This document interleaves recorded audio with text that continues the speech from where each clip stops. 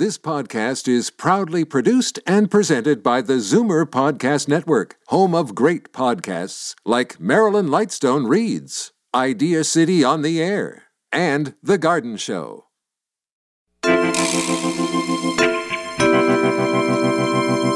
You need to use a combination of protecting your spine with rest, being in a safe position, either flat on your back or moving as a unit, and then wakening up all the little muscles in your core so that you can start addressing the root movement issue that led to your spine deteriorating and becoming painful in the first place. Welcome to The Tonic. I'm your host, Jamie Bussin, and we're here to talk about your health and wellness. Today we'll discuss the natural approach to prostate health. We'll hear how to deal with acute back pain. We'll find out how to spice up your baking. And lastly, we'll learn about abstinence. But first, a little bit of business. Gentlemen, are prostate problems spoiling your day or waking you up at night? Ladies, are you tired of these disruptions? Discover Prostate Perform. Formulated with clinically proven natural ingredients, Prostate Perform helps reduce the frequency and urgency of men's bathroom breaks. Why wait? Prostate Perform relieves symptoms of BPH in men so you can both get back to enjoying your favorite activities. Available exclusively at quality health food stores. To learn more, visit newrootsherbal.com. And to ensure these products are right for you, always read and follow the label. Dr. Philip Rochatis graduated from the Canadian College of Naturopathic Medicine in 2004, preceded by an honors undergraduate degree and Masters of Science degree, both in nutritional sciences, from the University of Guelph. Philip practices at the Bolton Naturopathic Clinic in Bolton, Ontario, with his wife, Dr. Heidi Fritz. Philip's areas of clinical focus include mental health, autoimmune disease, and metabolic syndrome. He also serves as an associate professor at the Canadian College of Naturopathic Medicine, responsible for the delivery of the second-year curriculum in clinical nutrition. Welcome back to the show, sir. How are you? Thanks for having me back, Jamie. It's always a treat to be here. So today we are going to talk about the prostate and such, which is, of course, of interest to me, being a male. For those who don't know, what is the prostate and what does it do? So the brief anatomy lesson is that a healthy prostate's about the size of a walnut. It has the bladder sitting on top of it, and the urethra, which is the tube the pee goes through it. It adds certain things to seminal fluid, which are important. But unfortunately, over a lifetime of exposure to testosterone, this thing grows. What we're here to talk about today is called benign prostatic hypertrophy, which means non-cancerous growth of the prostate. As this thing grows, it presses on the bladder. So I think a lot of us will be familiar with pregnant women saying they need to go pee all the time. Yep. That's the fetus pressing on their bladder. So as this thing grows, it presses on the bladder, and it gives the man the sensation that they need to go pee all the time. They'll complain, I wake up many times at night to go pee. As it grows, it's also crushing the urethra, the tube going through the middle of it. So not only do you feel you need to go pee all the time, but then when you try to go pee, only a few drops comes out. So these are very common symptoms. 50% of men by age 50 will complain of these symptoms. 100% of men by age 80 will complain of these symptoms. The one thing I want to get out right off the bat is, if you have these symptoms, please don't assume it's BPH, because BPH's very ugly cousin is prostate cancer. So we don't want people seeking just, I'm going to grab something over the counter to help this. If you're experiencing symptoms like that, you should basically go for a simple blood test. There's also the digital rectal exam that everybody dreads. But a simple blood test will really give some good insight into, hey, is this BPH, non-cancerous growth, or may I be looking at something more serious? Okay, so that's obviously very crucial advice to start. Who in general is affected by? Is it just a function of age that we're all going to get there, or is some affected more than others? Yes, some men will suffer this quicker than others. Diet certainly plays a role. Lifestyle certainly plays a role. Yet it is sort of an inevitable aspect of aging for men. How does diet and lifestyle impact this? Things that generally help keep hormones in check. It's the standard stuff, right? Fruit and vegetable-based diet does a lot. It increases what's called sex hormone-binding globulin, which will then allow there to be lower levels of free circulating testosterone. These sorts of things for women, it'll protect against hormone-dependent cancers for both men and women. Prostate cancer is one for men, and for BPH, same thing. It's mopping up extra testosterone. Testosterone is a driver of non-cancerous growth of the prostate. Okay. And how can you tell if you're suffering from BPH? Is it just what we discussed before, the issue of having to feel like you may have to pee and not being able to, or is there something more to it? Yeah, you'll have increased frequency. It's like you'll feel your need to pee all the time, and when you try to go, decreased flow rate. You know, Jamie, remember when we were like a teenager and you could like pee across the entire bathroom? Yeah. That changes over time, right? So the power of urine flow, and it can start to get very compromised as BPH sets in. What are we to do if we have these issues and we have effectively ruled out cancer? So it's BPH. We're fairly certain of that. What do we do? There are a significant number of over-the-counter natural health products that have been shown to quite efficiently manage this issue. So anything that is going to achieve the outcome of shrinking the prostate will provide relief from these symptoms. If put together correctly, that relief should start happening within a week, within 10 days. Oh, wow. So it's very possible to address this concern quite quickly, but you require an appropriate combination of natural health products at the right dose that have good data that they will indeed help this issue. All right, so let's talk about those products. What are they, and what sort of dosages should we be looking for? Yeah, and before we dive into that, I'll also add, this is really invasive for men, right? I've had the privilege of being on this show with you, and you make excellent points about the importance of sleep. Yep. And what even minor sleep deprivation does to somebody, yep. right? So we're talking about men that will be waking up 4, 5, 6 times every night to go pee. It's really, really disruptive, if nothing else, to sleep, right? Yeah, I mean, I'm at the stage where I'm waking up once, and it's a pain. You know, anything more than that, it's obviously going to affect my mood, my ability to rest and regenerate my muscles, et cetera, for sure. Right. So it is something that a lot of men are like desperate almost, like I need help for this. I can't keep waking up. So the rock star ingredient, the one that's gotten the most research attention that I think most people are aware of, is saw palmetto. There is the Journal of the American Medical Association, typically known to be very negative to anything natural. They did what's called a meta-analysis. It's a very powerful tool in science. It's basically when you take every study in existence and you mathematically combine it like it's one. Mm-hmm. So they did a meta-analysis of saw palmetto, comparing it to finasteride, which is the common prescription drug that will be given for this problem. And the conclusion of the meta-analysis was saw palmetto at least works just as good with fewer side effects. Okay. So you see something like that, and you're like, well, how come more people aren't prescribing it then, right? Super safe, nonetheless. So saw palmetto has excellent data of benefit. Yet what we like to do in the world of natural medicine, a lot of the stuff we're using has really, really high levels of safety, and then they'll work a little different from each other, yet all working towards the same problem. So we like to say, okay, what medicines have really good evidence of helping this? What is their dose? Let's combine 3 or 4 or 5 of these, all of them, at the same time at a proper dose. And that's when we start to get the really good outcomes that we're talking about, big-time relief from this within 7 to 10 days.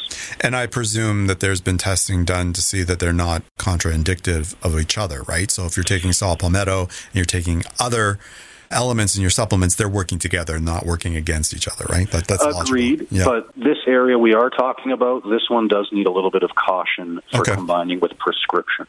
Okay, let's talk about that. Yep. Yeah, the natural medicines that we're combining, we're not concerned about combining them, yet, especially when you talk about herbs, and a lot of the things we are talking about for prostate will be herbal.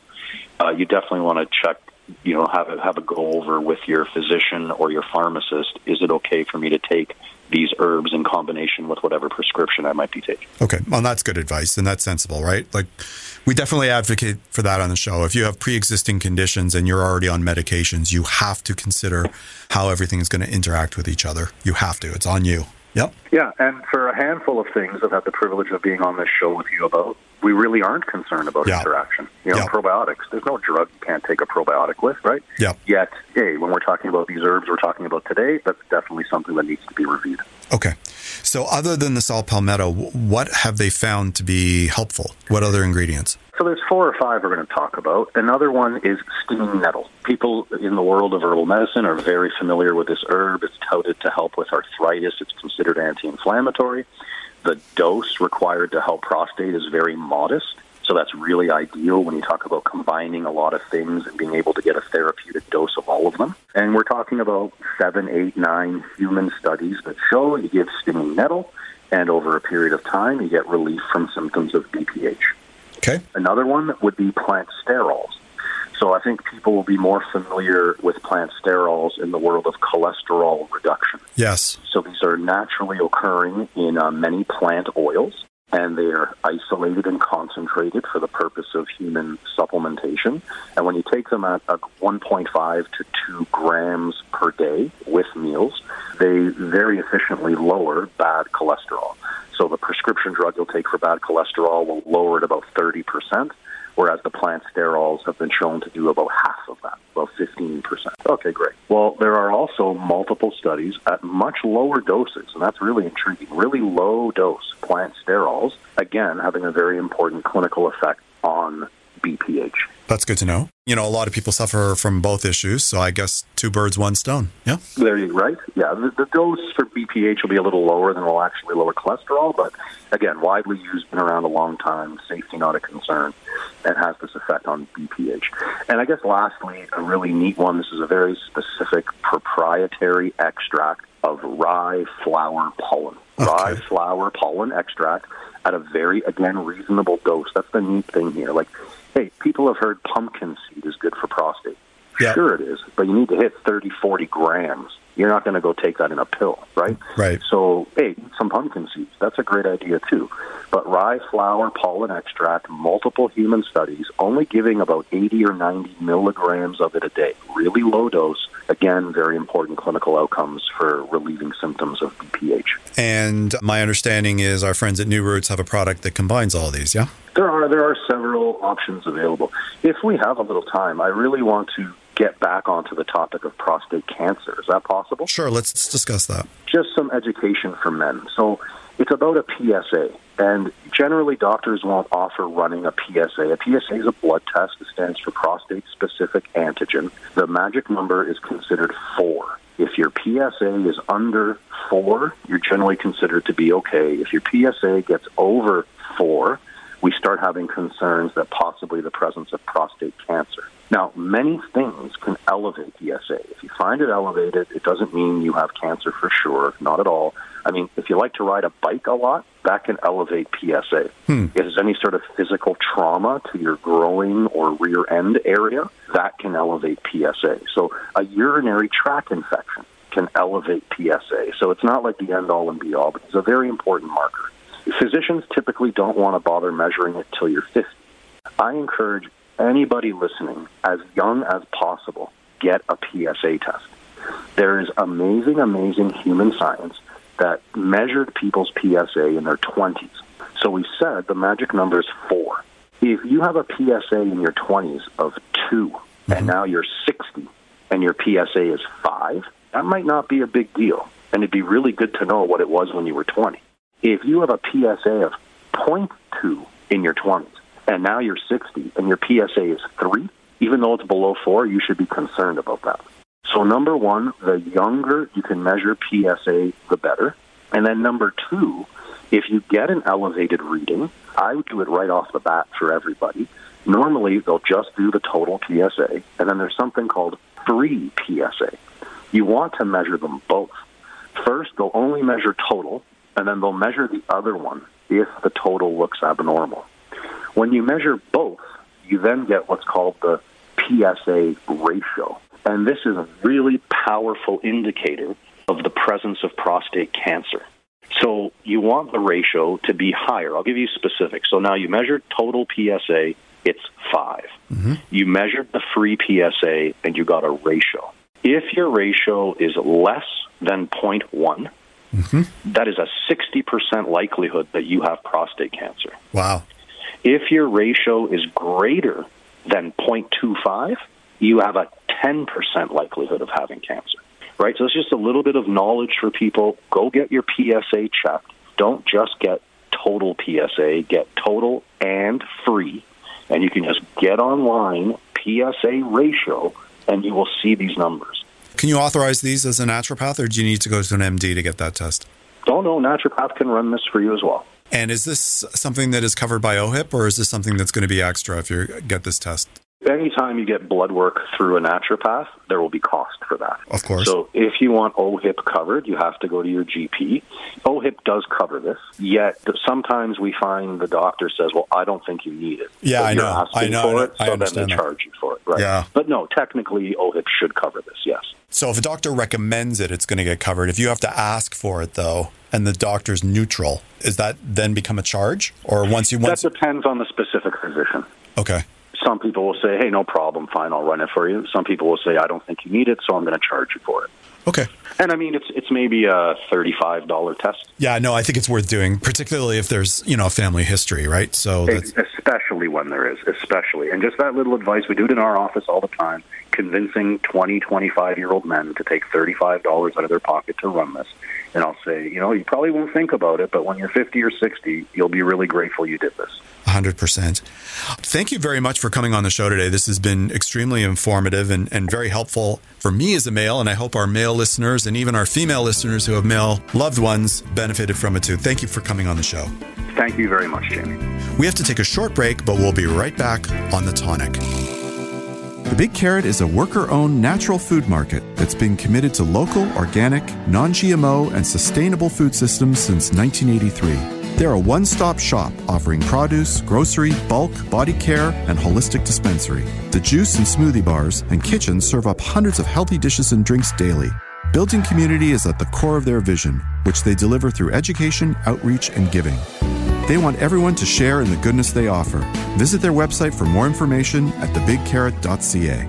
Fine & Associates are family lawyers who dedicate themselves to dealing with separation and divorce matters every day. They specialize in custody, access, child and spousal support, and division of family property. It's their mission to resolve all issues amicably. But, if necessary, they're prepared to go to court and fight strongly on your behalf. Fine & Associates family lawyers are committed to achieving the results that you deserve to help you move forward with your life. If you're going through a separation or divorce, call 416-650-1300 to speak to Lauren Fine for a free initial phone consultation. For more information, visit TorontoDivorceLaw.com. This is The Tonic on Zoomer Radio. Dr. Aaron Boynton, a.k.a. Dr. B, is an orthopedic surgeon with a unique approach to musculoskeletal pain, blending both the art and science of medicine. As the first female orthopedic surgeon to work in both the MLB and NHL, she had an extensive experience dealing with overuse or wear and tear injuries. Welcome back to the show, Doctor. How are you? Oh, I'm great, Jamie, and thanks so much for having me back. My pleasure. So we are going to talk about something very specific today, and that is acute back pain. So we're not talking about, the casual aches and pains. These are sharper pains, right? Yes, these are those sudden, sharp pains that take your breath away. I don't know if you've ever experienced this. I've experienced it after the birth of my kids, and I've seen loads of people with it. And it's one of those situations where you just don't know what to do. You're caught with this sudden, severe pain in your back, and you can't move. And what usually causes this is a muscle spasm, that the muscles that are in your back all contract and turn on at the same time because they're trying to protect a part of your body that's inflamed or damaged by wear and tear. And so the muscles are actually trying to prevent the spine from moving. It's awful. It's really awful. Okay. So how do you know if it's just like if you've tweaked it or it's more serious, that's an acute issue? So by far and away, the most common reasons for your back going into spasm would be a minor injury to a disc, one of the little facet joints in your spine getting irritated, or you actually pull a muscle, say you lift something too heavy. Right. But more serious situations can occur. And if you have signs like involuntary leakage of either urine or feces or sudden paralysis or weakness in your legs, then there could be something much more serious going on, like a central disc herniation that is putting pressure on the nerve roots that supply your bladder and your bowel. And you need to go to the hospital immediately. Fortunately, this is really rare. Like, I remember once when I was an orthopedic resident at the Toronto East General, it was 5 o'clock on a Friday, and we were all supposed to be going to an orthopedic gala that night. And I was on call, and my habit was always to swing through the Emerge and, make sure there was nothing waiting there for me. And sure enough, there was a gentleman who had one of these central disc herniations and a cauda equina syndrome. So Dr. Malcolm and I spent our Friday night in the OR helping him instead of the gala, which, in all honesty, I preferred. But it's very rare. So it's happened to me once in my career. But other things that people need to pay attention to, we refer to as red flags. Yeah. So if you're not feeling well, if you have a fever, if you've been losing weight and you have a poor appetite, or anybody with a history of cancer, really you've got to go to the doctor and you have to get checked. It's not necessarily an emergency in that situation, but there could be more serious underlying issues like an infection or cancer in the bones.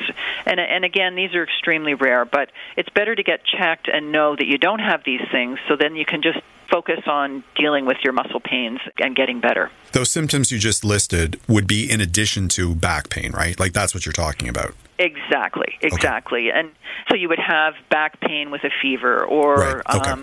And sometimes people will have issues that are completely unrelated to their back, like a ruptured abdominal aortic aneurysm, which is another emergency, but they'll feel the pain in their back. But if you have something really serious like that, you're going to have other symptoms as well that will cause you to go to the emergency room. Okay, so let's focus on if you think, or, based on what we've discussed, you think you have an acute issue, how does it get treated? What's the best treatment for that? So for a typical muscle problem, disc or joint issue, what I recommend for people in the first 24 to 48 hours, take it easy. The studies in the literature show that any rest period greater than 48 hours doesn't help. So I recommend that people lie flat on their back on a firm surface, bend up the hips and the knees, support them with pillows, and maybe apply some heat. And this is a safe place for your back to be. All the muscles can relax, and you're not going to do any damage to your spine when you're just lying there. And then I think the key thing is to actually start wakening up all of the little muscles around your spine in your core.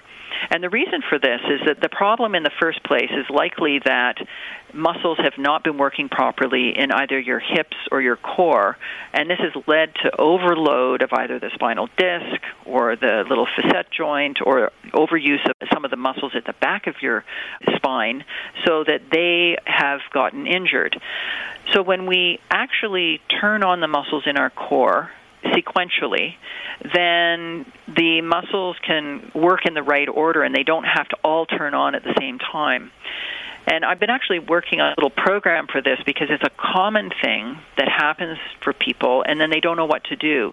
So if you turn the muscles on, then they can work in concert together and not have to go into spasm and create that horrible pain. And the final thing that I recommend really in that first few days while things are settling down is to make sure that you move in a way that you're protecting your back. So move as a unit, kind of become a plank. So when you're lying in bed, don't twist your hips and your shoulders in opposite directions, but turn as a unit so that your hips and your shoulders are moving as one, so that you can allow the area of the spine that's inflamed to settle down. So really the key thing for that horrible period of 24, 48 hours, and it can last up to about 5 days, you need to use a combination of protecting your spine with rest, being in a safe position, either flat on your back or moving as a unit, and then wakening up all the little muscles in your core so that you can start addressing the root movement issue that led to your spine deteriorating and becoming painful in the first place. So I presume after 5 days, if you're still suffering from pain, like if you haven't been to the hospital or to see a doctor yet, that's the time to do it, right? Somebody's got to see you if that pain persists, yeah? Most definitely. You should go to the doctor. If you have pain that's significant enough that you're not able to sleep, that you're not able to get comfortable, you really should get a checkup. And particularly if you've had episodes of pain over years, because what tends to happen to people who have had back injuries is that they may have an acute episode like this that goes away after a day or two and they don't seek medical attention. And because everything goes away, they feel great. They really don't do anything about it. But then maybe 6 months later, they make a wrong move and it happens again. And each time this episode of back pain occurs, it lasts a little longer. It's a little harder to get rid of it. And so you should get medical attention to make sure that you don't have terrible arthritis, or if you do have terrible arthritis in your spine, then you can deal with it. Okay, so we're aware of symptomology, which is pain. Beyond the period when we have pain, is your back still recovering? Like, how long will it take before you're going to get back to normal, or where you would recommend doing normal activities? Well, I think it's important to move around right away, Okay. But getting back to activities like you're going to lift or you're going to play sports, it's quite variable because it depends on really what the underlying problem was, whether it's a minor little muscle injury or whether you've actually injured the disc itself. The disc can take 4 to 6 weeks to heal, whereas a facet joint can settle down within a couple of days. But anytime somebody has an episode of pain like this, I consider it a message that you need to change how you're loading your spine. And often there's problems in the hips or with the lats and the shoulders, which have led to overload of your back. For example, if we sit at work, what happens is our psoas muscles get short and tight, and that leads to our glute muscles, the muscles in our butt, turning off. And when this happens, we immediately overload our spine. So what you have to do to really ultimately fix the problem is change how you move. So you have to get your psoas muscles working effectively, and you have to get your glute muscles working properly in order to stop the back problem from recurring. So are there practitioners who can help us with this? Like, you don't necessarily need to go to an orthopedic surgeon for that, right? Like maybe physiotherapy or massage therapy or fitness experts? What do you think? Yeah, probably the last person you want to see is a surgeon. Yeah. But for sure, either Pilates instructors, massage therapists, physiotherapists, people who have an interest in looking at the spine, looking at your posture. The advantage of the therapist, physiotherapist or massage therapist, is that they can relax the muscles for you. They can rebalance the muscles around your spine. The key, though, is you need to do some exercises after you've had, say, a treatment like that to address the root movement cause. Right. You know, it could be simple. You may be carrying too much weight. Or, as you said, your posture may be bad. It could be simple fixes, yeah? Absolutely. And weight is an issue. 5 pounds can make a difference, unfortunately. You know, it's like putting on a backpack and walking around with extra weight that eventually your muscles will strengthen so long as you use them correctly. But one of the biggest issues I've seen is that people will go to physio, they'll go to the chiropractor, massage therapist, and they get treated and they feel great. And they'll do their exercises and they feel great. But then you see them standing in the line of the bank and look at their posture, and it's horrible. Yeah. Or when they're sitting, and I'm guilty of this. I'm really tall, and I slouch when I sit. Yeah, so do I. And it's so bad for my back, and it's a habit. And so I catch myself, slouching, and then I correct so that I'm seated with my vertebrae stacked properly. And I don't know, for some reason, I just can't always sit like that. And driving, car seat. What is it with car seats? I don't know. Every time you and I talk, though, I try and sit better. So maybe it's just I need to talk to you more because then that way I'll sit. Because to quote Chevy Chase, I'm a tremendous slouch. So, I need to figure it out. I'm not that tall. I'm like 6 feet tall. It shouldn't be that much of an issue, but my posture is terrible. So maybe that's something we need to work on. Maybe next time you come back, we'll discuss ways to fix your posture. What do you think about that? Oh, it'd be fantastic because you know what? It is key. And it's all the little things. Even if you can stand correctly for 5 minutes or sit correctly for 5 minutes, it makes a difference. So let's do it. Fantastic. Thank you so much for coming on the show today. My pleasure, Jamie. We have to take a short break, but when we return, we'll discuss how to spice up your baking on The Tonic. The Tonic is brought to you by Purely Natural. Their Liquid Greens Chlorophyll is the only line of soluble, grit-free, and great-tasting greens on the market. Liquid greens can easily be mixed with your favorite drink to provide a sustained natural boost of energy to help you get through your day. There's unflavored, which is great with orange juice. The mint flavor is cool and refreshing. Dark chocolate has all the health benefits of a salad, but with a great chocolate taste. And for that extra detox boost, try activated charcoal and mint. Enjoy the energy, enjoy the detox, enjoy the great taste. Purely Natural Liquid Greens. I'd like to give a shout out to our new sponsor, Omega Alpha. This company is 100% Canadian owned. Their team consists of allopathic and naturopathic doctors, nutritionists, researchers, and other scientific professionals, all led by their CEO, Dr. Gordon Chang. Formulations are created on their 40,000 square foot facility located in Toronto. Omega Alpha uses only the highest quality ingredients to manufacture the most efficacious yet price-friendly nutraceuticals. For more information about Omega Alpha, visit OmegaAlphaInc.com. You're listening to The Tonic on Zoomer Radio. Welcome back. In addition to being a lawyer, my next guest has been writing for Tonic Magazine for over 6 years. Since 2015, she's written the very popular cookbook review column, My Wife, Naomi. Hey, sweetheart. Hi. Today, we're going into a new direction. You mentioned one of the authors last month, but we're going to be talking specifically about cooking and even more specifically, baking with spices and herbs, yeah? Yeah. Let's get the ball rolling. Where do you want to go? So I was thinking about this, in terms of, some people might listen and say, well, why do we need to do that?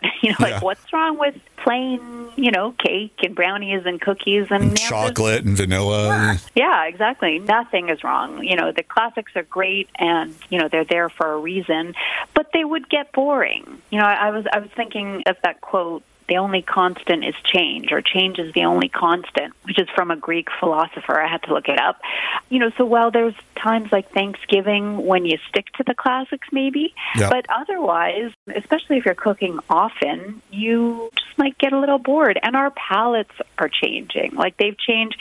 When I look at recipes I have some old cookbooks which are fun, but they never have salt in the baking. They don't they might call for a pinch of salt, when in fact I'd use a teaspoon of salt now, because we now recognize the role of salt in baking. So as we get used to spice, just like how, when you're a kid, you can't tolerate spice if you're not used to it. And then as you get older, you start sort of appreciating salt, bitter, spice. And so, we're expanding our horizons, and that goes for baking too. Okay. So if we're going to talk about baking with spice, which cookbook would you like to start with? Let's talk about The New Way to Cake, which is the book that I started talking about last month. The author is Benjamina Ebouahi. This is a British cookbook. She's a UK chef, and she appeared on the Great British Bake Off, which I didn't watch, but, a lot of people do. And I think she was quite popular. She runs a blog, and this is her first book. It's just about cake. But that's okay. Sometimes smaller books are okay. It is physically small. Like, it's not going to take up a lot of space on your shelf. But in terms of flavor, the recipes do pack a punch. So she is Nigerian. She grew up in London, but she's from a Nigerian family. And what she says is that, she is used to big flavors, but not so much in baking. And while this book isn't specifically focused on baking with spices, she uses them. And, you notice it, or at least I noticed that when I went through the book. And to me, the recipes were more interesting for it.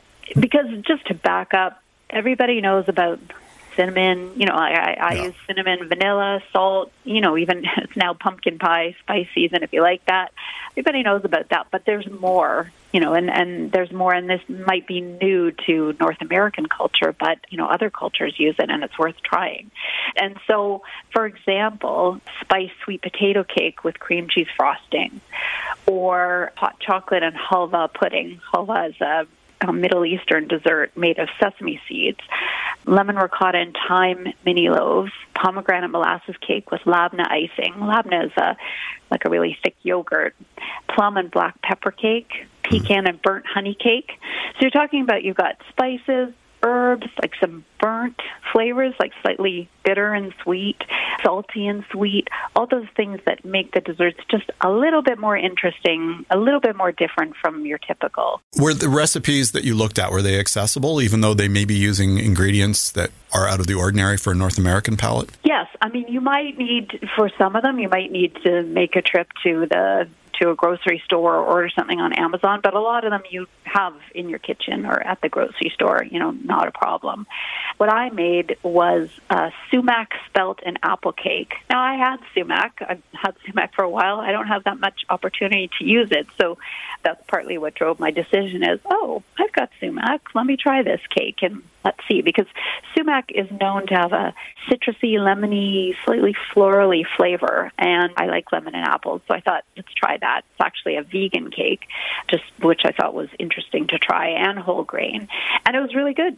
nobody would say in tasting it, oh, this is a sumac cake, even though there was a tablespoon of sumac. It's just there was a back note of more lemon maybe, and it's hard to describe. Yeah, you can't put your finger on what it was. I mean, I tried the cake and it was very good. It didn't taste savory. The sumac kind of melted into the background. Apples were still forward. So it was recognizable as an apple cake. It just sort of tasted exotic like it was amorphous. It wasn't distinct. Slightly. Now, I also made these bitter chocolate and rosemary torts, which were really yummy. They were like little mini flourless cakes. And, you could take this recipe and make it without the rosemary if you don't like rosemary, or substitute something else. But very chocolatey, made them in mini muffin tins, so very rich, fudgy little chocolate cakes with a backdrop of rosemary. And the rosemary is more distinct. So if you don't like rosemary, you might not like it, but I do. And I liked it with the chocolate. It just made it more interesting. Yeah, you wouldn't think that rosemary goes with chocolate, right? Like, I've never had that combination before, but it absolutely worked. As strong as the rosemary was, and you could absolutely taste it, more so than the sumac and the apple cake that you made, it didn't take away from if you're a chocolate lover, it didn't subsume the chocolate. It was still a chocolate dessert. Yes, it was definitely a chocolate dessert. It was very chocolatey with the addition of rosemary.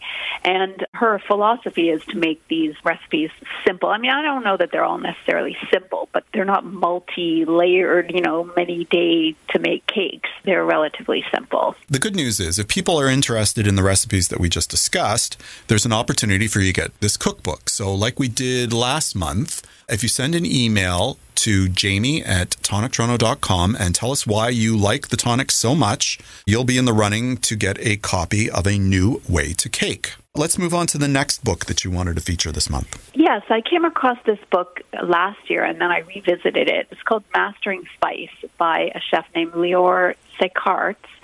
This is an Israeli chef who went to France, went to French culinary school, and worked in a number of famous French restaurants like Le Bernardin, which is in New York City. So he's quite accomplished. He planned to open his own restaurant, but then he decided he didn't want to work the hours. He had a family. He didn't want to work the restaurant hours and open a spice business.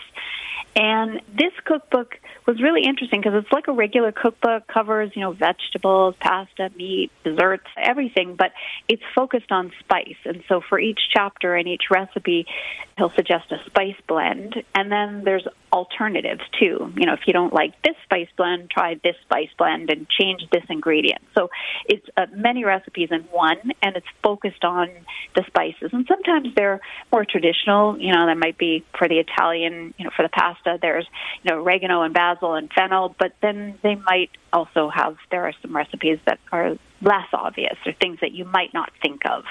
Now, today we're talking about baking, so there is a baking chapter. Mm-hmm. And, for example, he's got poppy seed shortbread with ginger and nutmeg, but you can also change it up to become cocoa sesame cookies with Urfa chilies and allspice, or take the cookies and make them into peanut butter and jelly sandwich cookies. So same recipe with some tweaks. And I decided to make brownies. So I think chocolate lends itself to some spices, and I wanted to choose something easy, and these were absolutely easy. So I made the brownies with a spice blend of cardamom, pink peppercorns, and Urfa chilies. Urfa chilies are chilies from northern Turkey. They're not everywhere. You might have to go to a specialty store for them, but they're really good. They're kind of fruity, not too spicy, a little bit smoky, and they go really well with chocolate. Brownies could have been mocha black pepper brownies or minted brownies with candied ginger. There were other options, but I had all these ingredients, and I wanted to use them in a different way to make the brownies. And when I made the spice blend, I thought, this might be a little bit too strong, and I hope I don't ruin these brownies, but they were really good. I liked it. Yeah, it's interesting because what really came through, certainly you could taste the pepper. That was more of a back note, but the cardamom was sort of forward in these. And again, I wouldn't have thought that cardamom goes with chocolate, but in this case, the floral elements of the cardamom really sort of highlighted the chocolate flavor, and I thought these were quite interesting. So if you're bored with the same old brownies, or you're tired of mixing it with like coffee or whatever, this would be a great option for somebody who's looking to change it up.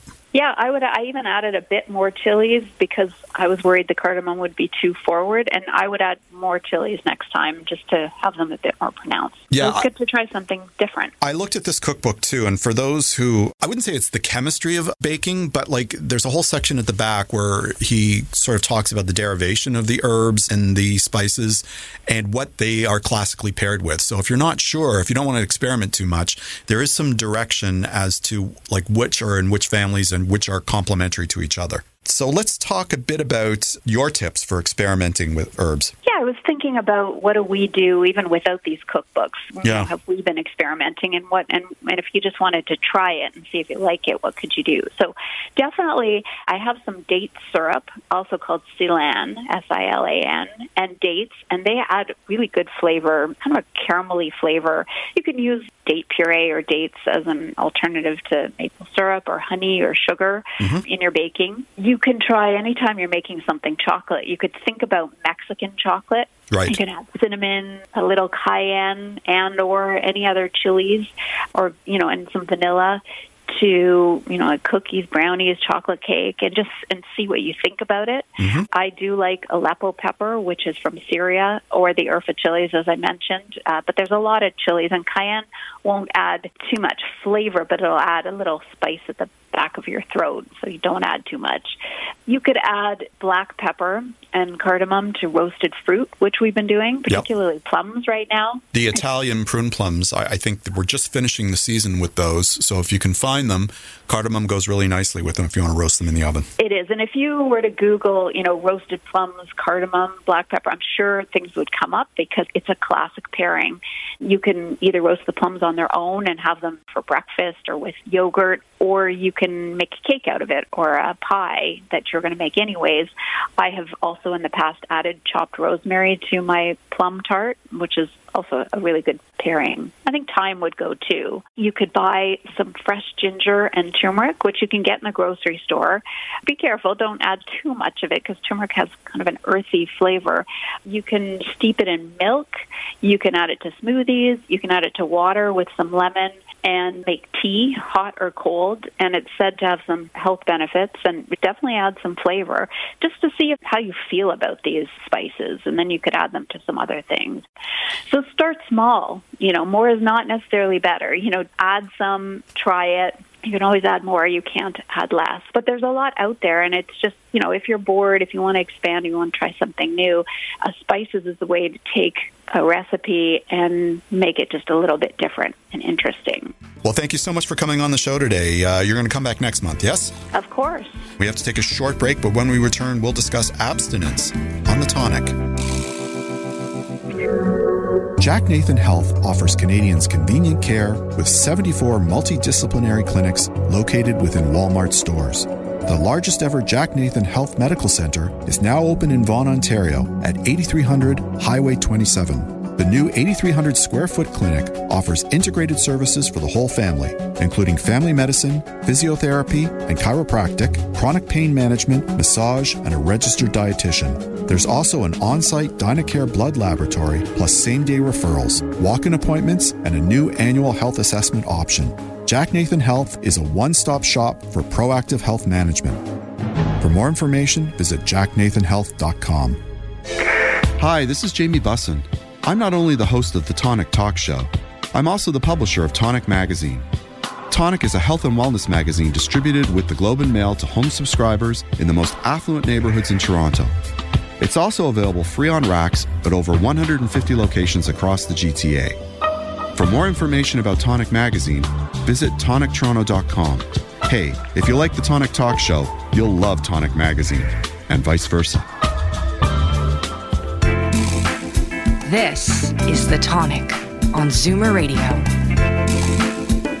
Carlyle Jansen is a sex therapist and founder of Good For Her, Toronto's premier sexuality store and workshop center. She's the author of 2 books, including Sex Yourself. You can find her educational videos and TED Talk at carlylejansen.com, and she can be contacted at carlyle@goodforher.com.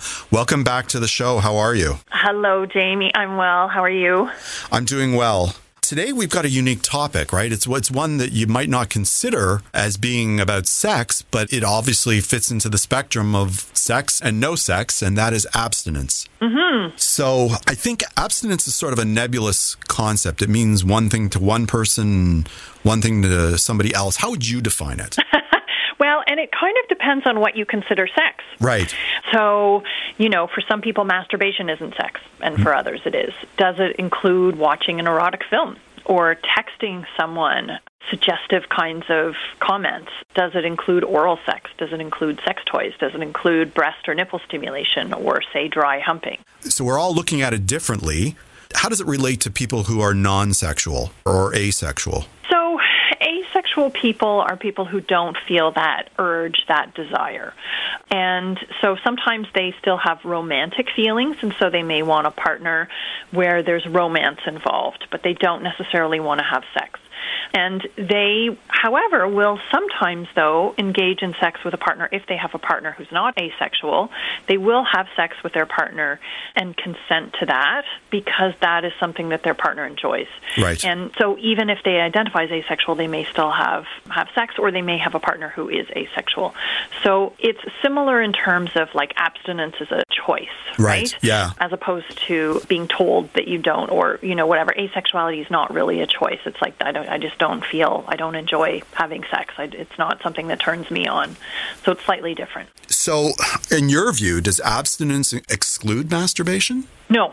For me, abstinence, then this is my own personal view, is that you can abstain from sex with another person, but that you can still pleasure yourself, to me. But that's my definition. Yeah, I agree with you, actually. I would make that distinction as well. Mm-hmm. And again, it just depends on where you draw the line. But, masturbation has often been given a bad rap, or that, you're addicted to masturbation. You're doing it too often. There's the no-fap movement online of, like I'm not going to masturbate and I'm going to heal myself. And, it may be that, if you're doing it so much that it gets in the way because you're late for work or you're not connecting with other people, then maybe it's worthwhile reducing that. But very rarely is masturbation a bad thing or something that takes away from, not that having sex is a bad thing, but for some people they're going to choose not to have sexual relationships. Well, with the masturbation, do you believe that there's such a thing as being addicted to it, or is it that just sort of what we call it? It just means maybe there's reasons why somebody, is out of control, I guess we could call it, or doing it too much to the point where it's not healthy. Yeah, I would say that it's more about a compulsion. Right. So it's that, and it's often around relieving anxiety or dealing with something. It's a coping mechanism. And so really what you need to address is what's the issue at hand, because it could be masturbation, it could be shopping, it could be eating, it could be sex with other people, right? There's lots of different ways that we cope, even just, watching Netflix or scrolling through Instagram. So that's what I would say is more of the issue. It's generally in and of itself. There's different camps on this, but I'm of the camp that doesn't believe that masturbation is actually an addiction. Yeah, I tend to agree with you. You said that abstinence, aside from somebody who's asexual, is a choice. Mm-hmm. What would lead someone to make that choice? What do you see? A lot of people will do it for a period of time. So maybe I want to take a break from relationships. Maybe I had a really bad breakup, or there was some trauma, or there was drama. It might be that I really want to focus on myself, my work, my school. Maybe it's that right now you want to just not take a risk around COVID-19, or it might be, you're worried about sexually transmitted infections or pregnancy. Maybe you were recently diagnosed with a sexually transmitted infection and you want to get through that or deal with that, figure out how you're going to approach partners around that. So a lot of people will choose abstinence when they are practicing learning how to orgasm, or they want to delay their ejaculations. They want to learn what gives them pleasure because they don't seem to enjoy sex with other people. Sometimes we're just not ready for a relationship. Right. Sometimes people want to take a little longer. They just want to get to know people, and they'll decide I'm going to be abstinent for the next 3 months, and then if there's somebody I really like, maybe I'll connect with them sexually. Sometimes it's that intercourse is painful. Sometimes it's because, you have a hard time accessing safer sex options. So there's lots of different reasons for it and can be really healthy reasons. When you list them like that, I mean, they're all logically grounded, right? Like you could say that somebody's turned their mind to it and said, there is a reason why I'm not partaking in this sort of natural function, right? And it makes sense. But I presume there's also like a cohort of people that are making that decision perhaps for unhealthier reasons, like maybe fear or anxiety, right? That is an underlying issue that prevents them from moving forward, like with a sexual relationship? Sure. I mean, certainly there are some people where, whether it is that you had bad sexual experiences or you're afraid of them or, maybe you have a hard time with erections or orgasms, you didn't have good models of intimacy and relationship in your family. So there can be lots of barriers for us to want to be in a sexual relationship, and they can really impact our abilities to face that fear. And sometimes we need to work on ourselves before we approach that. Do some healing, do some personal growth, do some reflection on, how it is that, you got stuck somewhere, or how bad would it really be if you lost your erection or you couldn't orgasm, those kinds of things to kind of sort through. But, certainly relationships can be challenging, and the sexual side of them has their own unique challenges. Other than sort of giving yourself a break because there's a logical reason why you're abstaining, are there other benefits to abstinence? For some people it can be really healing to say, I'm going to focus on me, I'm going to do my own pleasure, especially for people who might have a hard time maintaining boundaries. They find it really hard when they say, like, I don't, we're not going to go out on Saturday night, and the partner sort of persists and they give in, and then they feel bad about that. Yeah. So if you have a hard time holding boundaries, it can be good. It can be healing to just figure out what you want. It can be good, as I mentioned, like just, sort of, okay, while COVID's on, because I can't deal with the stress. I know that if I get together with someone, it's going to be really stressful making the choice whether I'm going to be in a bubble or not.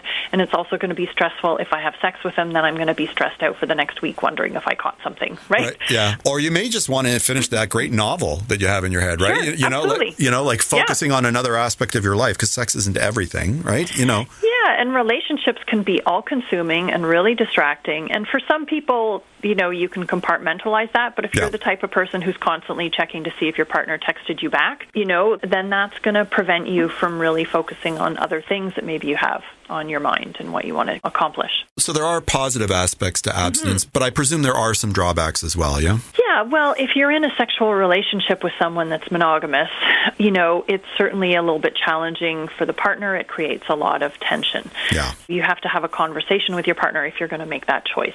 Now, you can negotiate and say, okay, you can have other sexual connections and you can set up those parameters. That can be hard. That can lead to, your partner saying like, okay, well, now I want to actually have this other relationship.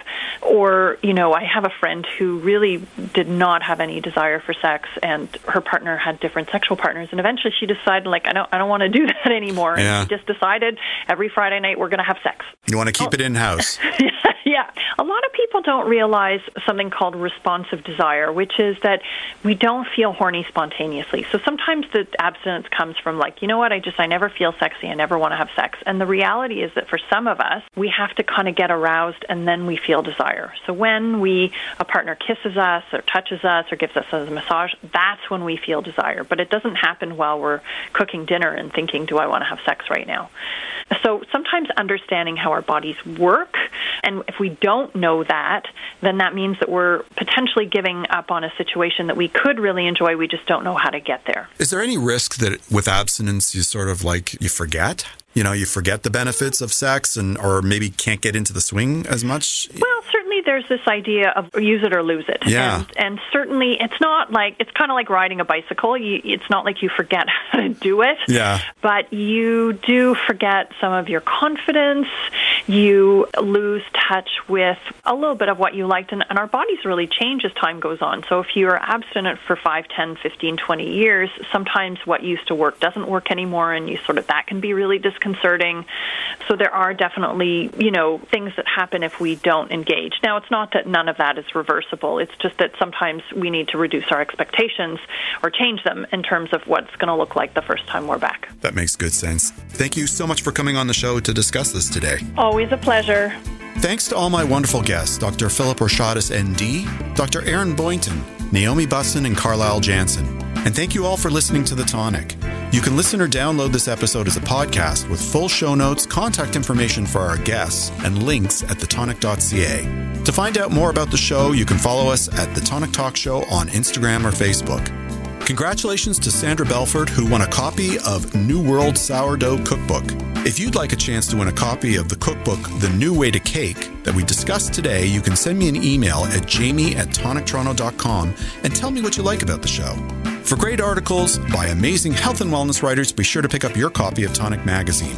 The September-October issue is available free on racks at over 200 locations across the GTA and delivered with the Globe and Mail to home subscribers in 11 choice neighborhoods in Toronto. Or you can visit our website at tonictoronto.com. If you're interested in providing feedback or suggesting topics for the show, you can email me at jamie@tonictoronto.com. Next week on the show, we'll discuss boosting cognitive skills, 5 new cooking techniques, and COVID divorce. Until then, this is Jamie Bussin wishing you a healthy and happy week.